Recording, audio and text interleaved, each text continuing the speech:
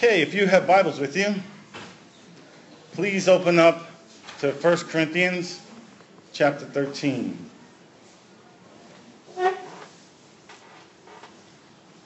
Today's my fifth message in a new series titled Love. And I've been going through the Word and looking at some of the more striking and the more impactful,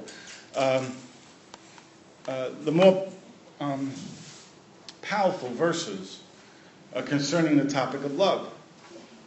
And so far, we've looked at some just amazing verses of Scripture on the topic. 2 by Jesus and 2 by the Apostle Paul. We looked at Mark 12, verses 30 and 31, which says, "Love the Lord your God with all your heart, all your soul, all your mind, and all your strength." The second is this: love your neighbor as yourself. There's no commandment greater than these.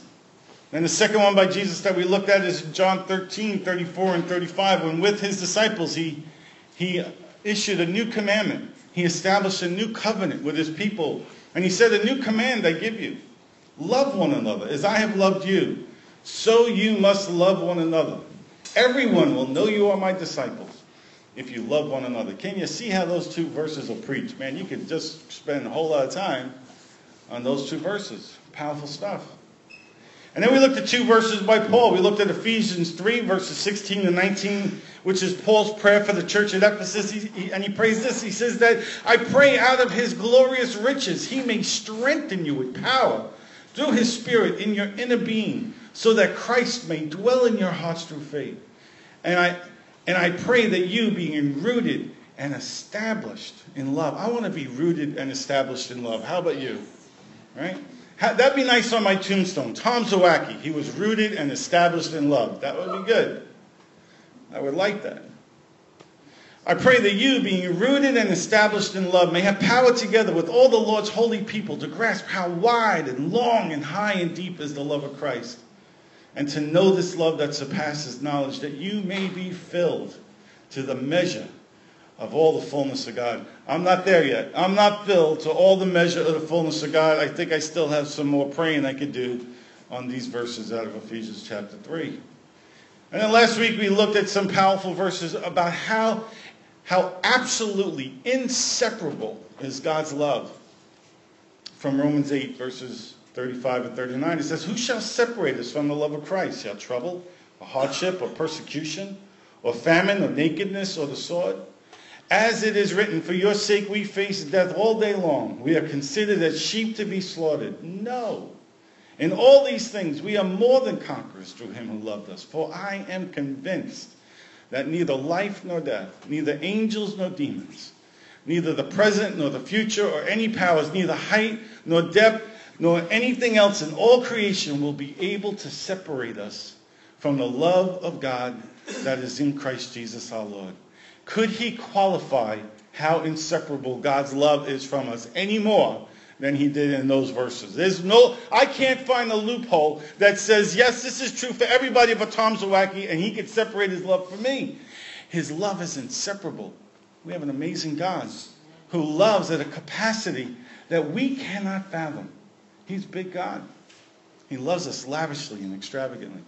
So today I want to continue in the series on love, and we're going to take a look at 1 Corinthians 13. I don't know of anybody, Christian or not Christian, whose love tank is filled to overflowing. Every person I've ever met could use to be loved more. Every person I've ever met, every Christian I've ever met needs to know with a greater degree of certainty just how great God's love is for them. I've never met anyone who's completely convinced of it. I've read some authors who seem to grasp it at a level greater than I do, but I've never pastored anyone who is so absolutely certain of God's love for them that they could not benefit from hearing another message about it. So why am I doing this? Because you need to know. You absolutely need to know just how great our God is. Just what a good Heavenly Father we have. And just how incredible and extraordinary is his amazing love. So today we're going to take a look at the classic biblical chapter on love. Aside from 1 John 4:8, which simply says God is love, This is the most comprehensive explanation of love that we have in Scripture. And so today I want to take a look at verses 1 through 3, and I'll cover the rest of the chapter over the next couple of weeks. So you can follow on in the screen, or if you're one of the old timers who still have a Bible in your hands, I will begin reading at verse 1.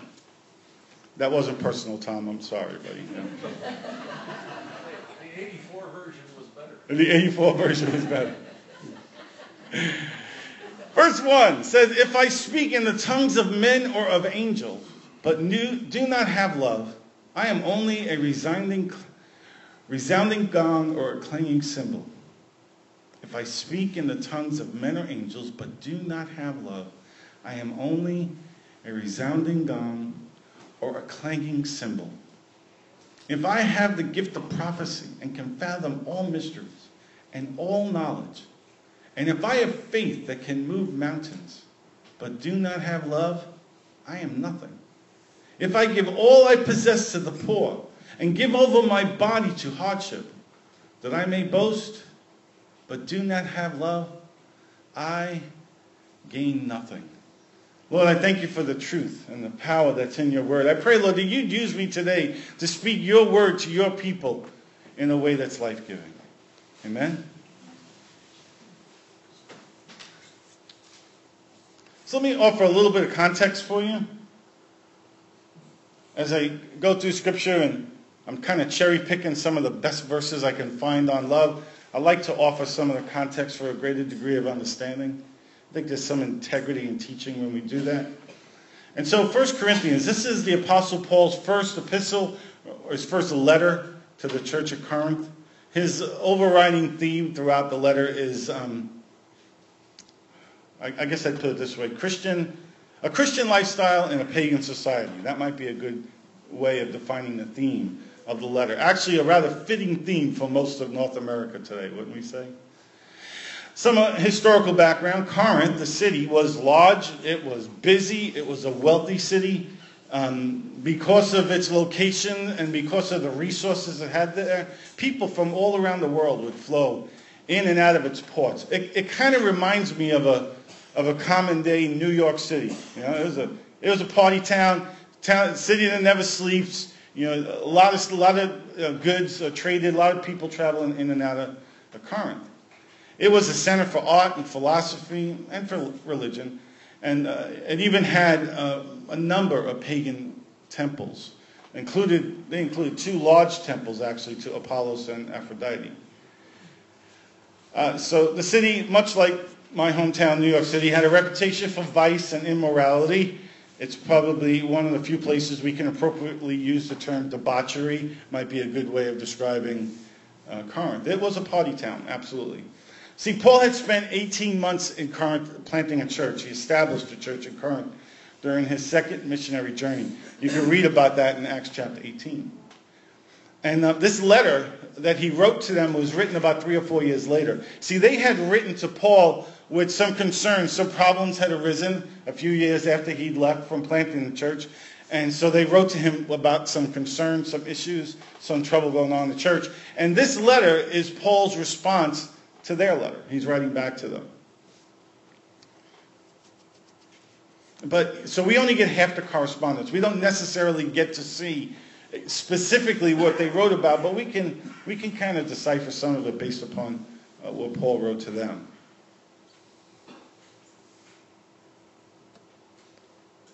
So this great chapter on love, 1 Corinthians 13, it's obviously found between chapters 12 and 14. In 1 Corinthians, that's where you find 13, right? Chapter 12 is all about the gifts of the Holy Spirit, entirely. It's about how we're one body with many parts and how we have unity amongst our diversity of gifts, and how the parts of the body represent the gifts of the Spirit. And the gifts listed in 1 Corinthians 12 are this: wisdom, knowledge, faith, healing, miracles, prophecy, discernment, the gift of tongues, the gift of interpretation of tongues. That's in verses 7 to 10. And then in verses 28 to 30, he lists other gifts as apostles, prophets, teachers, miracles, healing, helps, guidance, and tongues again in those verses 28 to 30. So chapter 12, all about the gifts of the Spirit. If you skip 13 and go over to chapter 14, again, it picks up the theme about the gifts of the Spirit. And so in chapter 14, he's speaking about prophetic gifts and about the gift of tongues. The whole first half of the chapter covers those two gifts. And then the rest of the chapter, it provides practical instruction on how these gifts are to function in a corporate setting, kind of like what we have today. That's the whole second half of chapter 14.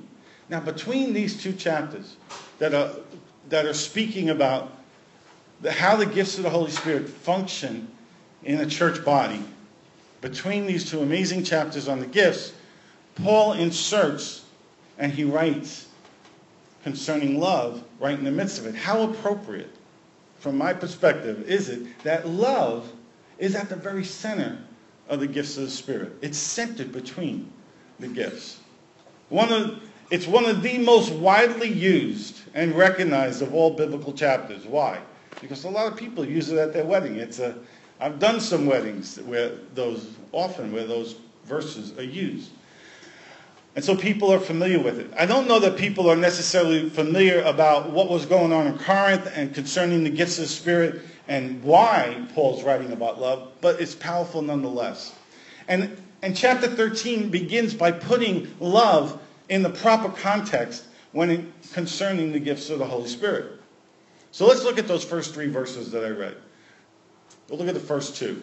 It's speaking here about the supremacy of love. In verses 1 and 2, Paul communicates clearly that love is superior to the gifts of the Holy Spirit. That love is absolutely superior to the Holy Spirit. Now, if you listen to me at all, you know that I believe this. I mean, I fully, wholeheartedly embrace the operation of the gifts of the Holy Spirit today and in the local church. But if you listen to me at all, you know that I value love over the gifts. And part of the reason why I hold that strong conviction are these very verses.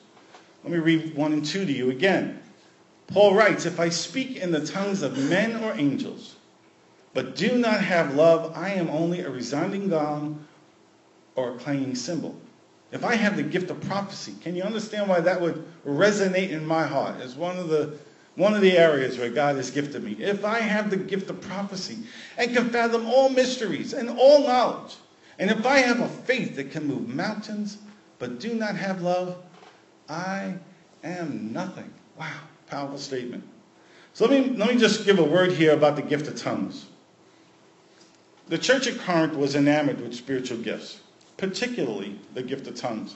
Now, I can remember early in my Christian days where the gift of tongues was a pretty big deal. It seemed to just really be a hot topic back in the late 70s when I first came to Christ. It seems, almost 40 years later, it's not nearly as hot a topic as it was back then. But boy, I got to tell you, whether or not you spoke in tongues, it was pretty intense.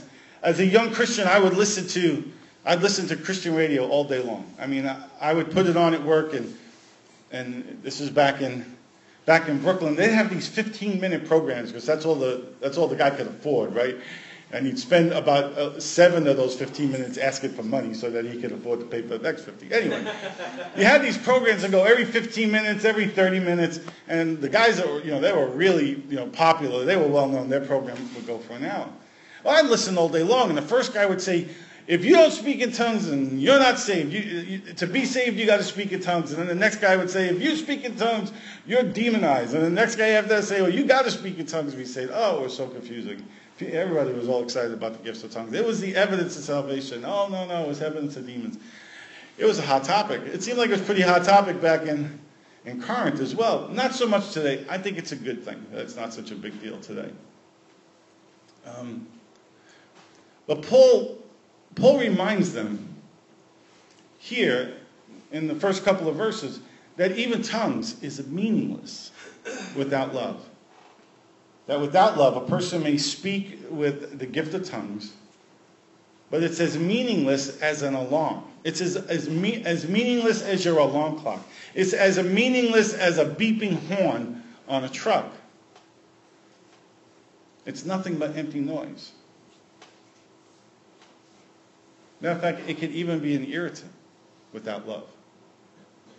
Now the term here, the term the tongues of men and angels, the Greek word translated here for tongues is glossa, Glossa. And it's sometimes translated language in other parts of Scripture. If you go to Acts 2:11, it's tongues. If you go to Revelation 5:9, the same Greek word's used, but they interpret it as language. Now this has led some biblical scholars, commentators, to say that the gift of tongues is simply the ability to communicate the gospel in a human language. That's how some people have interpreted the concept of the gift of tongues, that you can communicate the gospel in some other human language. Or that it's referring to a person's capability of learning languages quickly. But I think it's hard to come to that conclusion concerning this Greek word when you see the context of how it's used in 1 Corinthians 13. How it's used right here. Also how it's used in chapters 12 and 14 of 1 Corinthians. It shows that the word glossa, can refer to, and usually does refer to, a supernatural language. A language the believer uses to communicate with God. And frankly, when you put it in the context of tongues of men and angels, there's really no other way to interpret this or to understand it other than a supernatural language. If you could speak in the language of angels, that's not a natural capability, that's a supernatural capability, right? So why does this happen? Why does the Word of God get twisted like this? Why do some people try to shove square pegs in round holes? Why do they do this with terms like tongues? And why do they de-spiritualize it? Well, some biblical scholars, they like to downplay the supernatural. Frankly, there are some people who have issues when it comes to the gifts of the Holy Spirit.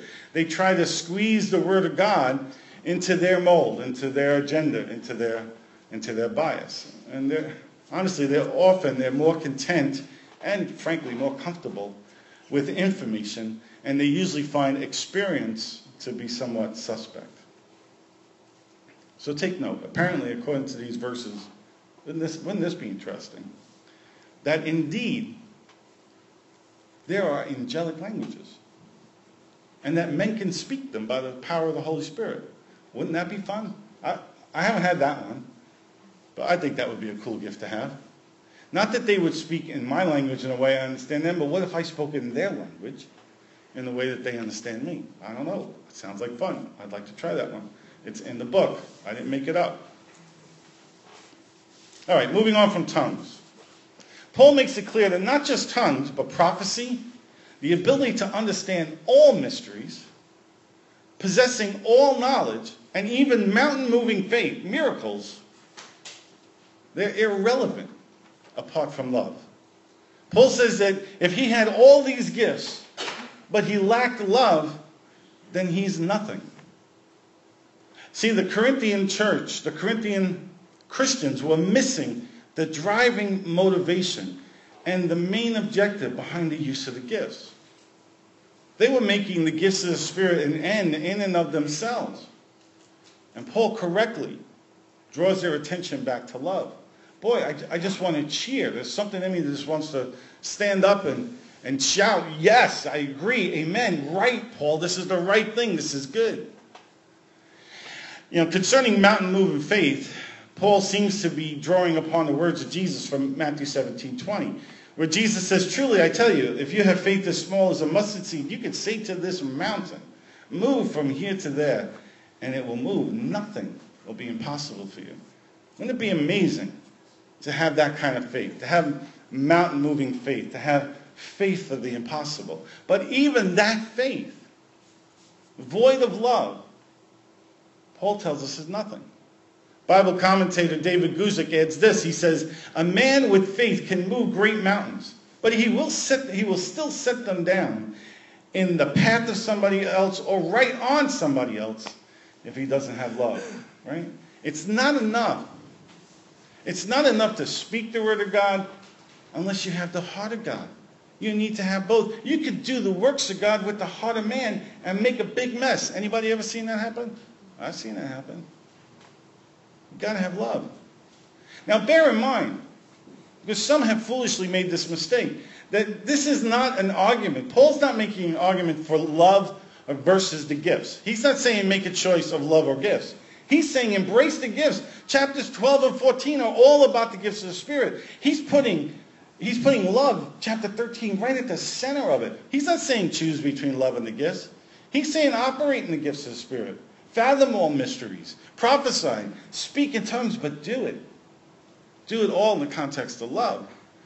Many churches foolishly today have come to the conclusion that it's either or. It's this or that. They present it as love versus the gifts. Usually you hear it this way.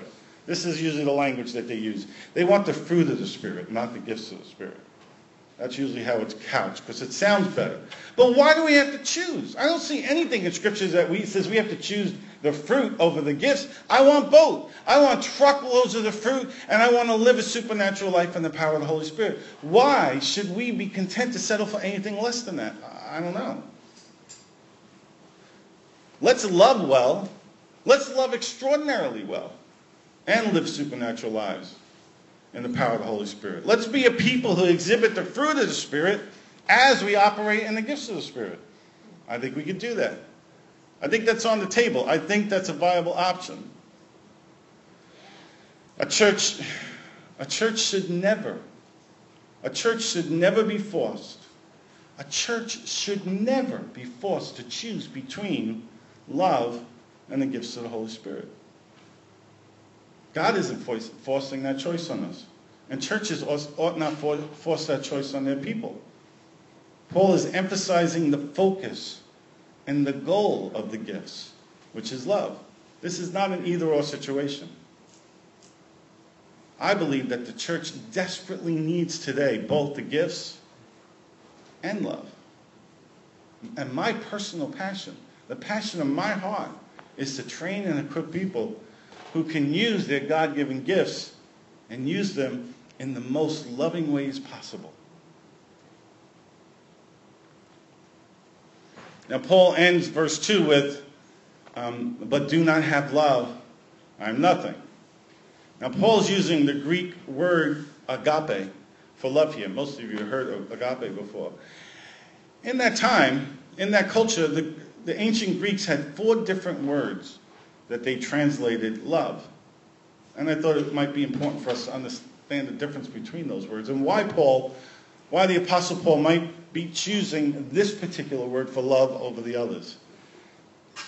The first 2 words, ancient Greek words, are not found in Scripture. The second 2 are. But I thought I'd bring all 4 of them to your attention.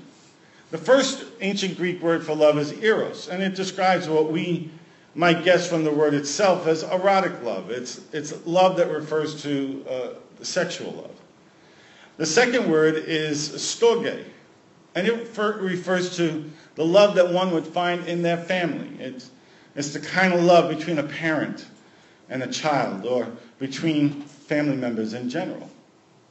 The third type of love is philia love. And there are 12 different variations of this word love in the New Testament, but it speaks about brotherly love or a fraternal affection. It's a love of deep friendship, of deep partnership. It's a love that you might have with your closest friend or your oldest friend, your dearest friend. It might be described as the highest level of love that man can attain without God's help. It's the highest love that we're capable of without God's impact in our lives.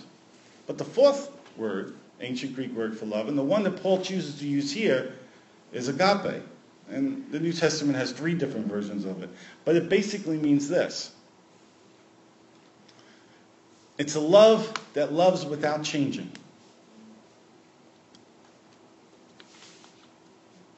It's a self-giving love without demanding or expecting repayment.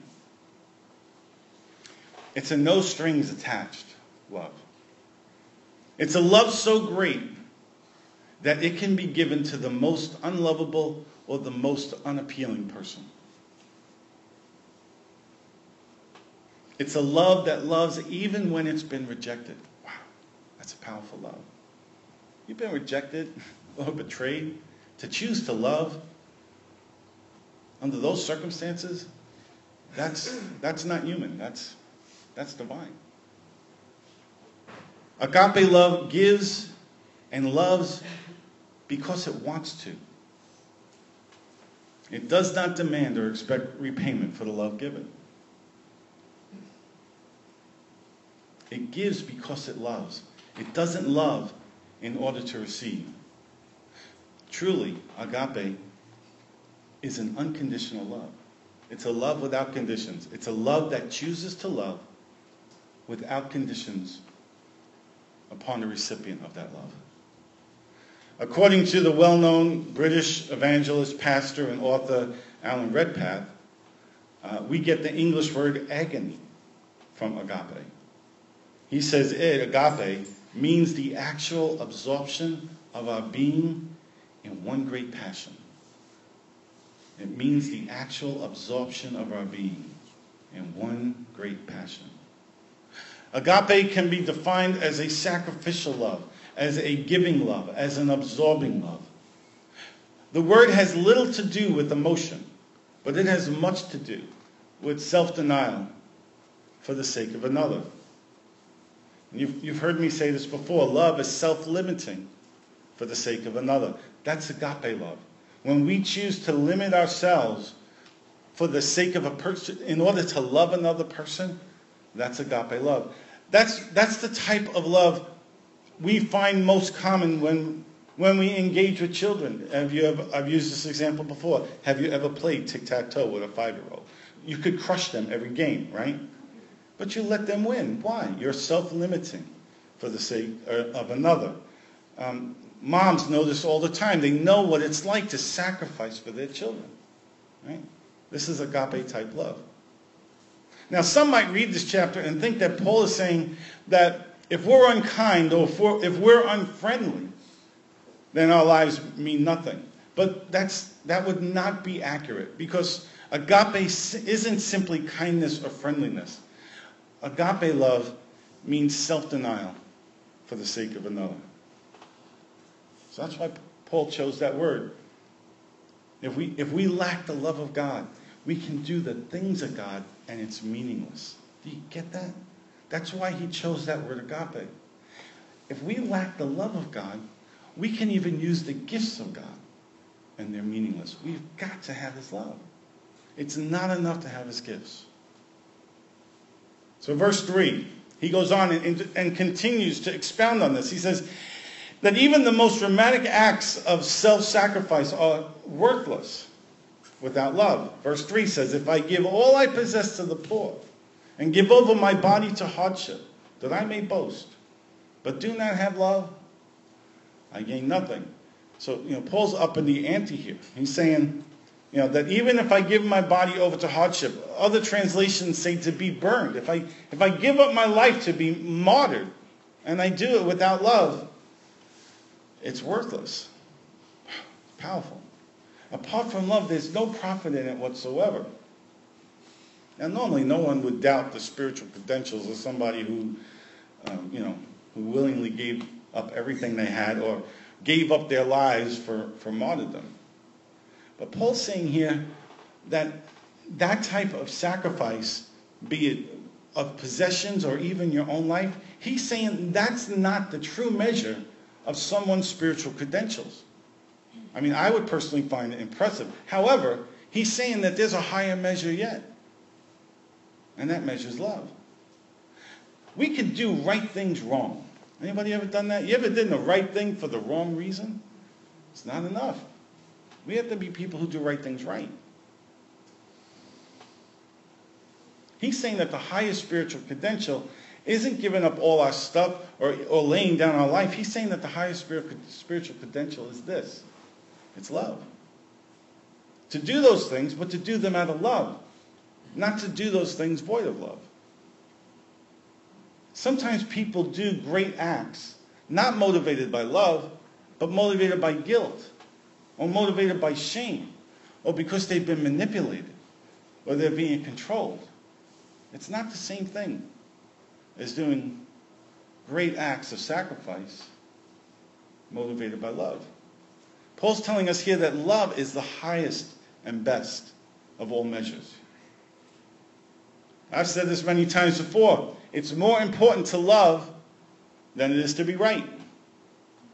That if being right comes at the expense of love, my opinion is that the price is too high. I would rather be seen as wrong and loving than to be seen as right and unloving. Wouldn't you?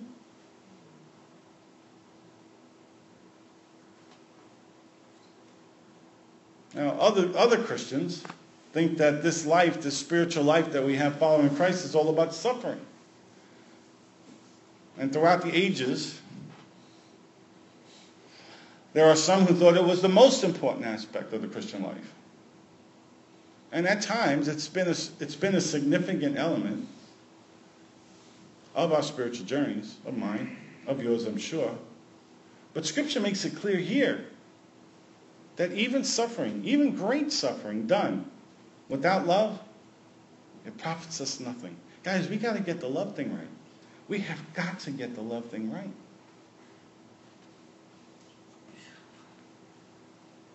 Even done willingly. Great sacrifice, great suffering, even done willingly. Without love, it profits us nothing. Some think it's about suffering, some think it's about sacrifice, sacrificing your money or your time or your energy or your life for the cause of Christ. And just like suffering, sometimes sacrifice is required on our spiritual journeys. But Paul is telling us in no uncertain terms that even that, without love, that it's useless. It profits us nothing. Even great sacrifice done without love gains us nothing. Now bear in mind that all the things that Paul's referencing here in the first 3 verses of 1 Corinthians 13, these are all good things. Tongues are a good thing, the gift of tongues. Prophetic gifts, a very good thing. Knowledge, it's a good thing. Faith, of course faith is a good thing. Mountain moving faith, that's a good thing. Sacrifice is good. But love is so valuable. It's so significantly more valuable than these other things listed that apart from love, every other good thing is useless. So I think one of the arguments that Paul's making here is that sometimes we let go of the best for good. And then in that process, good becomes enemy of best. And it's so prevalent in the church.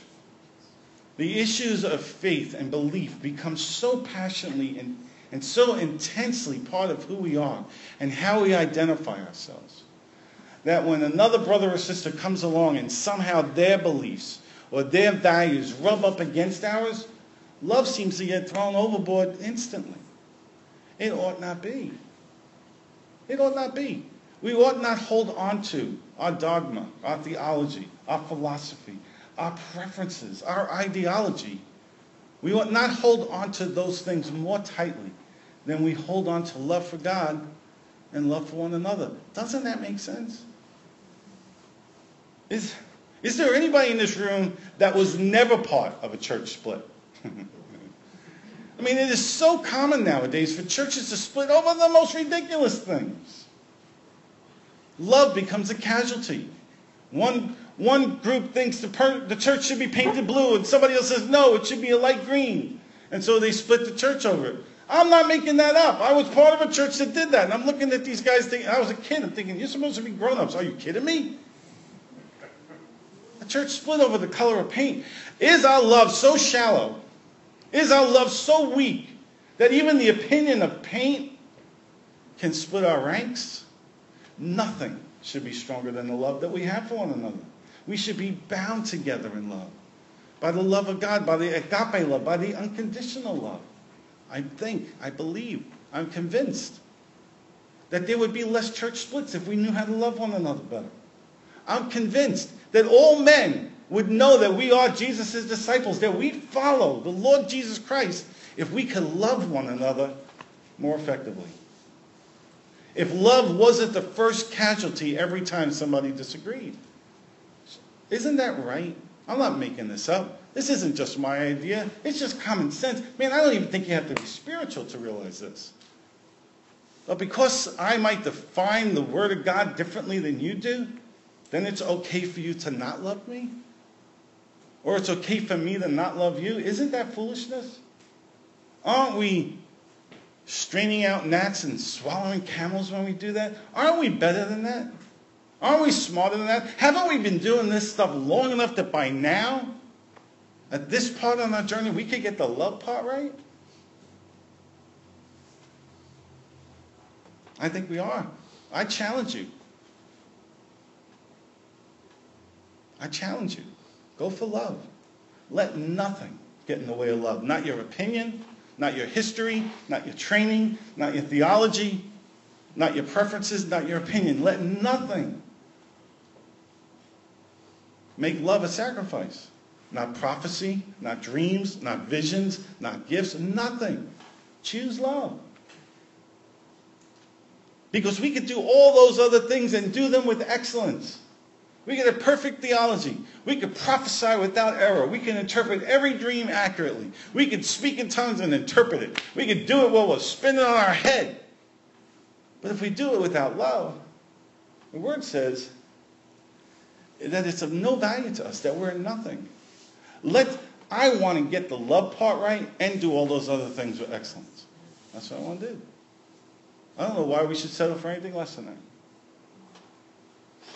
Now these verses, they hold great personal significance to me. My gift mix, the way God's made me who I am, at this point in my journey, there's a variety of gifts and talents I guess working in there, but the primary gift mix is pastoral and prophetic.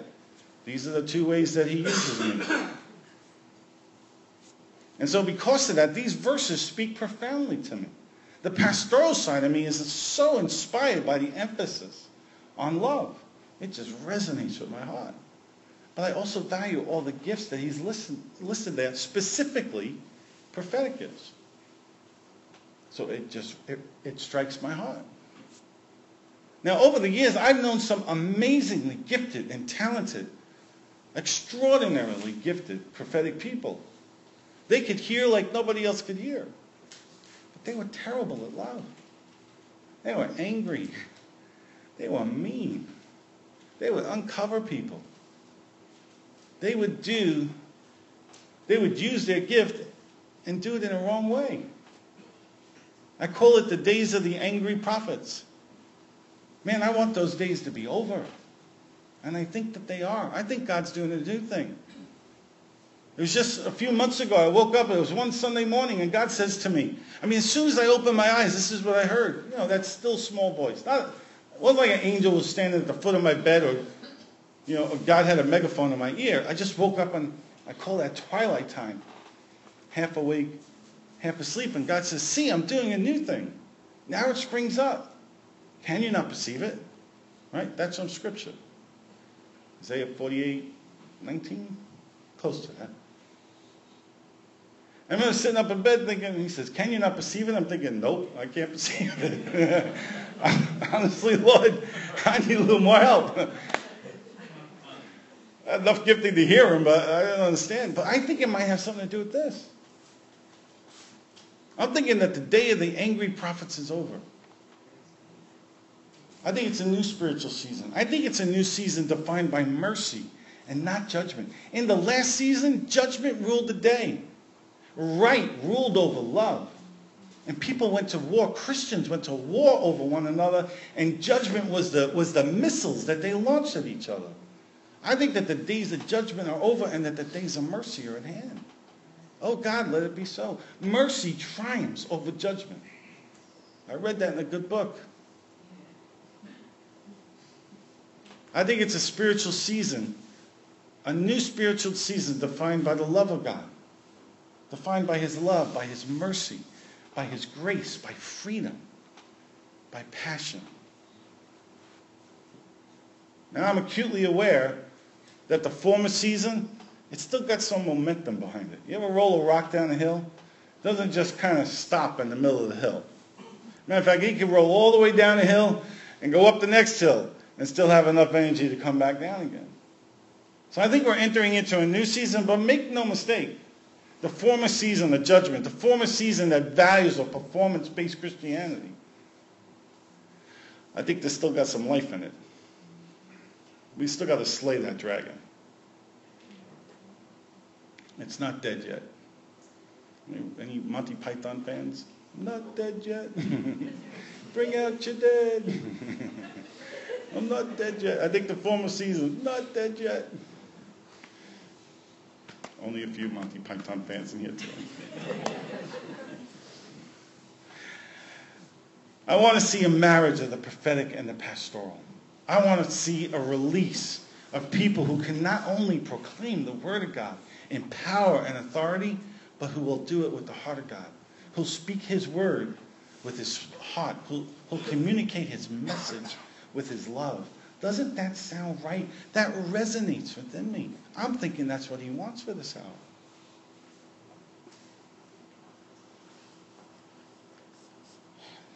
And it's for this reason. I want to read to you now what I think are the scariest verses in all of Scripture. The ones that strike fear in my heart. From Matthew chapter 7, verses 21 to 23.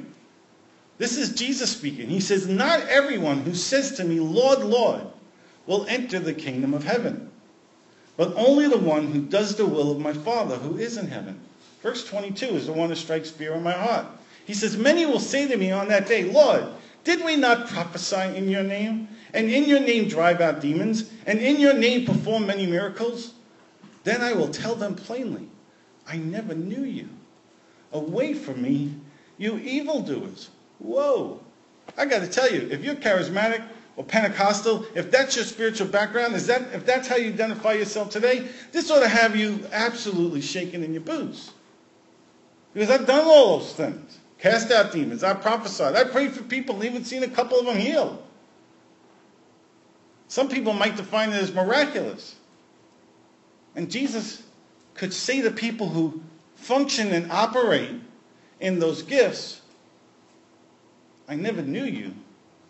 Away from me, you evildoers." Wait a minute. I need an explanation. What's going on here? I think what Jesus is saying here is exactly what Paul's saying in the first 3 verses of 1 Corinthians 13. He's saying that you can do good without God. That you can do very good without God. We have a God who liberally gives out His gifts. And He gives them, and Scripture tells them He never takes them back. He gives them without repentance. The Word tells us that He gives them and they're irrevocable. He doesn't give a gift to you and then snatch it back. He gives it to you, it's yours. That's why we could see some people with great gifts do horrific things.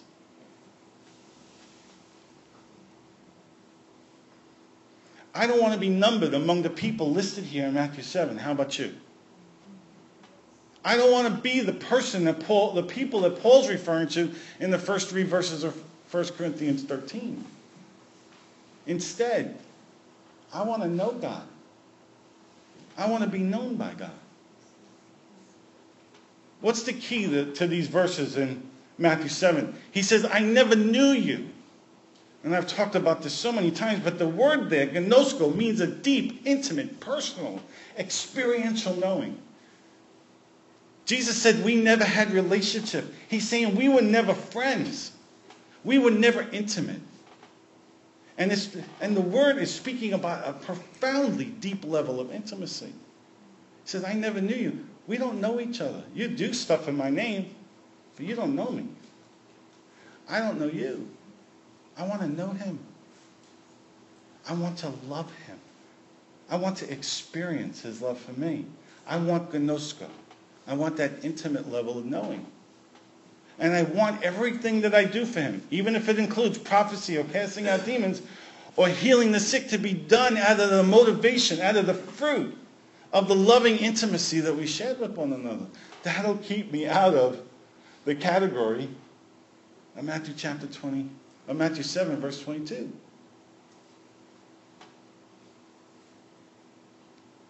Jesus came for intimacy. He came for intimacy with you and me. He didn't come to provide a new philosophy or a moral way of living or a new spiritual paradigm. He came for relationship. 1 John 4:19 says that we love because he first loved us. He came to love us. He came to pour out his love in our lives. And out of him loving us, we're empowered. We're made capable. It's our response to his love that we love.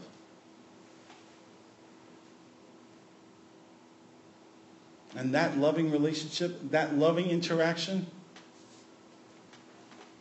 the fruit of that loving interaction, that loving intimacy, that's where the new paradigms come from. New paradigms are the fruit of intimacy. So I'm getting to the end here now. Every once in a while, as a pastor, I have a young person come to me and they feel like they're called to the ministry. They're inspired. They think that, like I felt like when I was 18 that God had called me to be a pastor. I meet somebody and they have these same desires. I've had opportunity over the years to speak to groups of interns who are in some ministries, training program for work of ministry later on. And I want to tell them this, and I do tell them this, and I want to tell you today.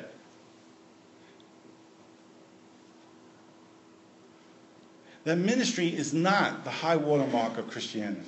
That being a pastor, the term used to go around all the time, full-time ministry. Being in full-time ministry, it's not the high watermark of Christianity. You see, there's a bride and there's a bridegroom, and between them is a passionate love affair.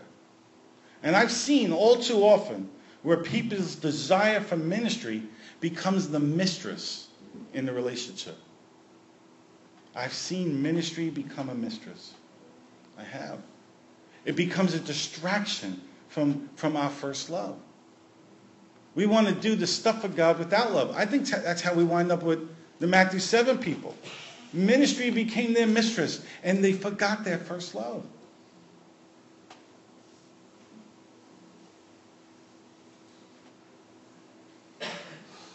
I like to use this analogy. I call it pillow talk. Nadine and I, over the years, occasionally we call pillow talk. We're lying in our beds and our heads are on our pillows. We're looking at each other. Sometimes words are needed. Sometimes they aren't.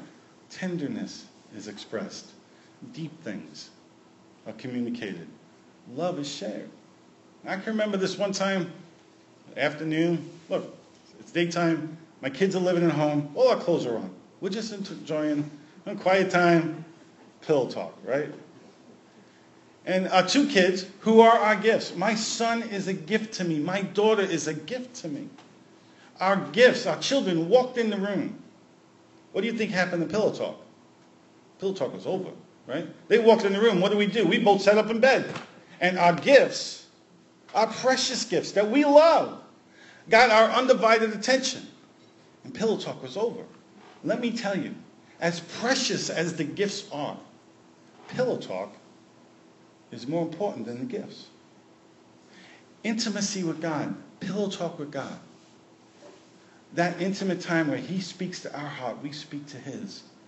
Where there's tenderness and love shared between the bride and the bridegroom. It's more important than the gifts. And what happens sometimes is that the gifts show up and they draw all the attention away from intimacy. That's how the gifts, that's how ministry becomes a mistress.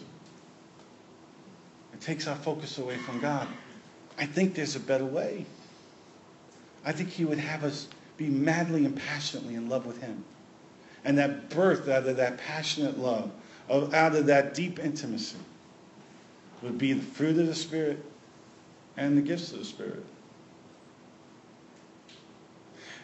The gifts were never intended to be a substitute for intimacy with God. I can remember hearing John Wimber teach many years ago when he was at a low point. He was kind of hitting bottom.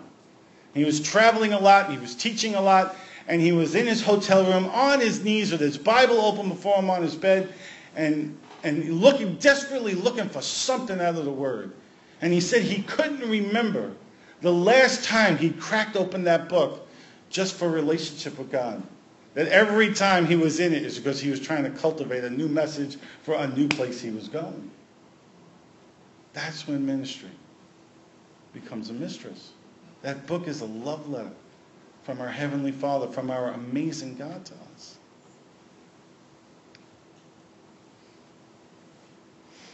So what's our Monday morning takeaway? Let's refuse to allow good to become the enemy at best. Let's refuse to settle for good instead of the best. Let's not settle for the gifts alone. Let's not settle for the fruit alone. Let's have both of those. Well, let's go for love with everything we got. With all that God's put in us, let's passionately go after love. Let love be the motivation behind all we do. Let's be a people who love well. Let's be a people who have the fruit of the Spirit and love. Let's be a people who operate in the gifts of the Spirit and who love extraordinarily well. Let's do that. Amen? Amen. Let's pray. I was feeling a few things during worship before I close with prayer. I don't know who it's for, but I'll share the general impression and maybe it'll fit you. I feel like there are some people who came here today and you feel like you're a square peg in a round hole. I felt like for some people there was like there was like the friction or the burr. The burr was a sense that I had. I used to work as an aircraft mechanic, and burrs, when you would drill a hole, burr would be a real problem sometimes. Fasteners wouldn't fit well. It could be a real problem. Sometimes they could be dangerous. They could cut you. I felt like there were some people, there were square pegs trying to fit in the round holes that had burrs on them. And I think that the answer is one of two things.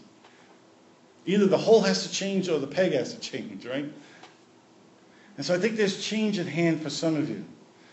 If you're the hole and you feel like a square peg is being jammed in you, maybe there's a burr there that you need to be deburred. That edge needs to be softened. It just needs to be cut out. And it's really a simple process, and I think God will do that for you.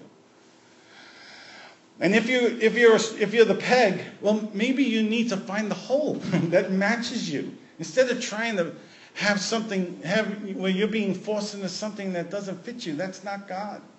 God doesn't put square pegs in round holes. It was like people were puzzle pieces and you didn't quite fit. It was close and it was like you were being pounded into the puzzle because that's the piece that was needed. And I really felt like God wanted me to communicate a word of freedom to you. That He has a place for you. He has a place where you fit. He has that in your jobs. He has that in your friendships. He has that in your community. In every different area of your life, wherever it might fit for you, I feel like God wants to not allow that condition to continue to go on where a square peg is being squeezed into a round hole. And so if that's you today, and I don't even know what area of life it may apply to, but that was the picture I seen. This is God's word to you today. You're free. You don't have to be squeezed into a round hole. If you're the round hole, you don't have to have a square peg shoved into you. That's not His heart for you. And that's not His way for you. He has freedom for you. And so I got that out. Lord, I pray for my friends today. Lord, I pray for all of us that we would no longer be square pegs and round holes. That we would be round pegs and round holes. That we would be square pegs and square holes. Lord, I pray that we would live in the fullness of the freedom that is rightly ours in Christ Jesus. Set us free, Lord. Set us completely free. And Father, I pray that we would not be numbered among the people referred to in Matthew 7 or 1 Corinthians 13. I pray just the opposite. Lord, would you make of Charlottetown Community Church a people who love well. Lord, I pray that love would be our highest aim and that everything would be subordinate to love. That our thoughts, our opinions, our rightness, our gifts, our spiritual gifts, our talents, our abilities, that everything would be secondary, would be subject to love.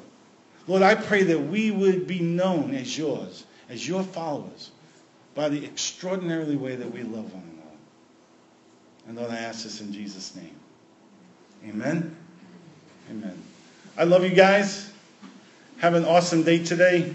And if you're free tomorrow night, the Spiritual Gifts Workshop, Session 6 is going to be on how to give a prophetic word. We'd love to see you at 7 o'clock, right here.